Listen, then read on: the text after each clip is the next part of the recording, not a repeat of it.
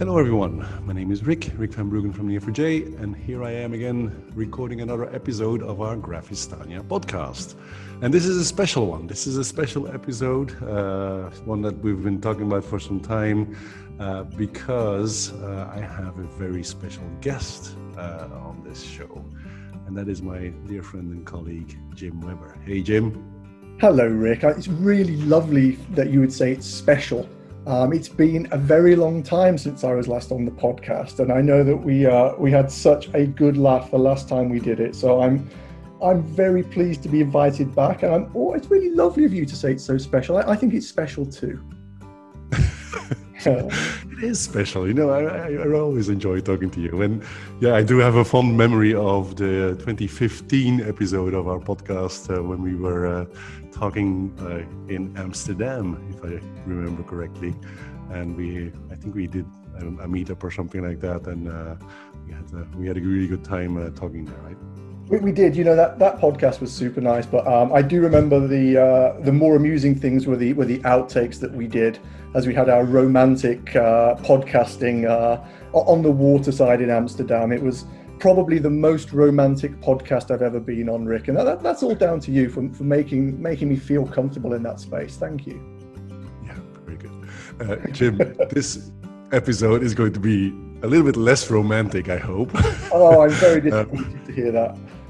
Yeah. We're going to talk about something that we've been working on together for the past couple of months, which is the new book that we wrote, right? The Graph Databases for Dummies book that just came out. That's on the website. It's already been downloaded a couple of thousand times, and we both have a little bit of a history with books, don't we? We do, and actually a competitive history, right? So I think back in the day, Emil, Ian Robinson and I wrote Graph Databases, the O'Reilly book. You wrote Learning Neo4j, and there was a little bit of friendly rivalry going on there, right? A little bit, just a little bit. I remember a Graph Connect or something where both of us were boasting from the stage and everything, which was a ton of fun. But both of us have been writing and blogging and podcasting about Neo4j for such a long time.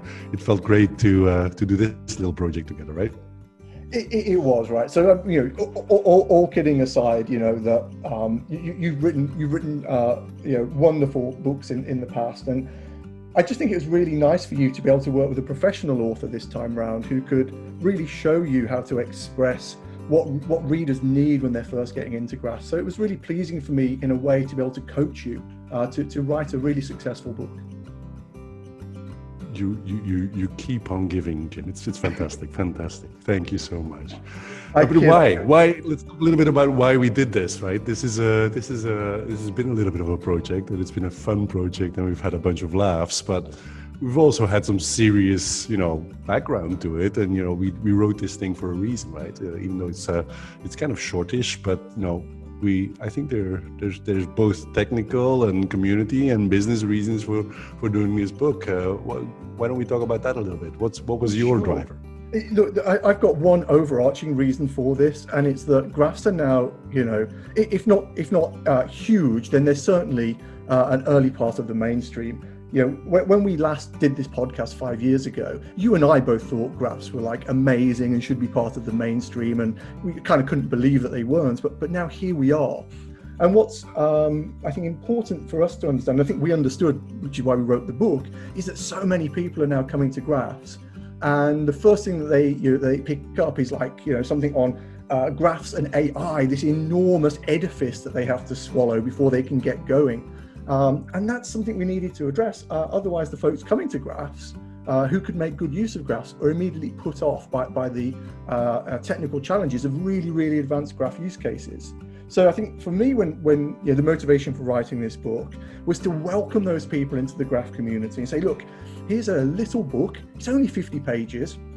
If you read through that, and it's written in really friendly language, it's not patronizing, it's written peer-to-peer friendly kind of way. If you read through this, might take you a couple of evenings to do it, you'd have a really good idea of the basics of graph databases and what you can do. And moreover, you'll be able to use one. You'll be able to write a graph model and query it just after a few hours of study. So it's a really low barrier to entry way of welcoming this enormous rump of our community onto graphs. Yeah, I must say that I really feel the same way about it. Maybe coming at it from a little bit of a different angle. Obviously, you're the scientist, right? So, but I'm more in the commercial world of Neo4j, and I find that there's so many people still out there that need to kind of learn this new way of thinking, the power of the model, the advantages that it brings to their business reality. And I find that the technical people are usually quite convinced of Neo4j and the advantages of graph databases, but they need to be able to articulate it to their peers, right, or their managers, or their business stakeholders and stuff like that. And just from a human to human point of view, I think the people are not going to buy into something if they don't understand it at least a little bit. You know what I mean? And so for me, this is kind of like another attempt. After the learning Neo4j writing experience, also the second version with Jerome and everything. This is kind of like a new attempt for me to help the technical audiences to also expand the reach and the perspectives of the graph data model and the graph databases to their peers. I don't know, the 48 pages, like you said, right? You can pick it up and read it in like an evening if you wanted to, and take it away and hopefully benefit not just for your own benefit, but also for the benefit of the rest of your peers and your colleagues and stuff like that. That's really absolutely. I think if I can labour a graph metaphor, that bridge building between the technical and the kind of business community stuff is a really important part that this book plays. You're right. I mean, as nerds, as a scientist, I can wade through difficult texts. I think they award you a PhD when you've waded through enough difficultly written texts. But this really is something that will enable me as a developer not just to get excitable about graphs, but to explain the value of graphs to my non-technical or post-technical peers or managers, so that they can also understand the value. Because it's all too easy, I think, to get wrapped up as a technologist in some shiny new technology. We've all been there, Rick, haven't we? You pick up some shiny new technological artifact and it's wonderful and all-encompassing. But being able to to explain why it's valuable to other people who aren't so wrapped up in it as you can be a really hard task, right? That kind of technical communication is really difficult. And I think one of the things that you are really good at is that bridging, right? Being able to bridge from the kind of technical enthusiasm over to a business why, a business use case, a business value case is really important. I think when I read the book, that sings to me, and that sings, that's pure Rick in there coming out. Because I know you've done that hundreds of times in your day job, being able to translate that technical value into business value for the kind of less technical audience, the interested, curious but less technical audience. You're being so kind, Jim. What's wrong with you? What's wrong?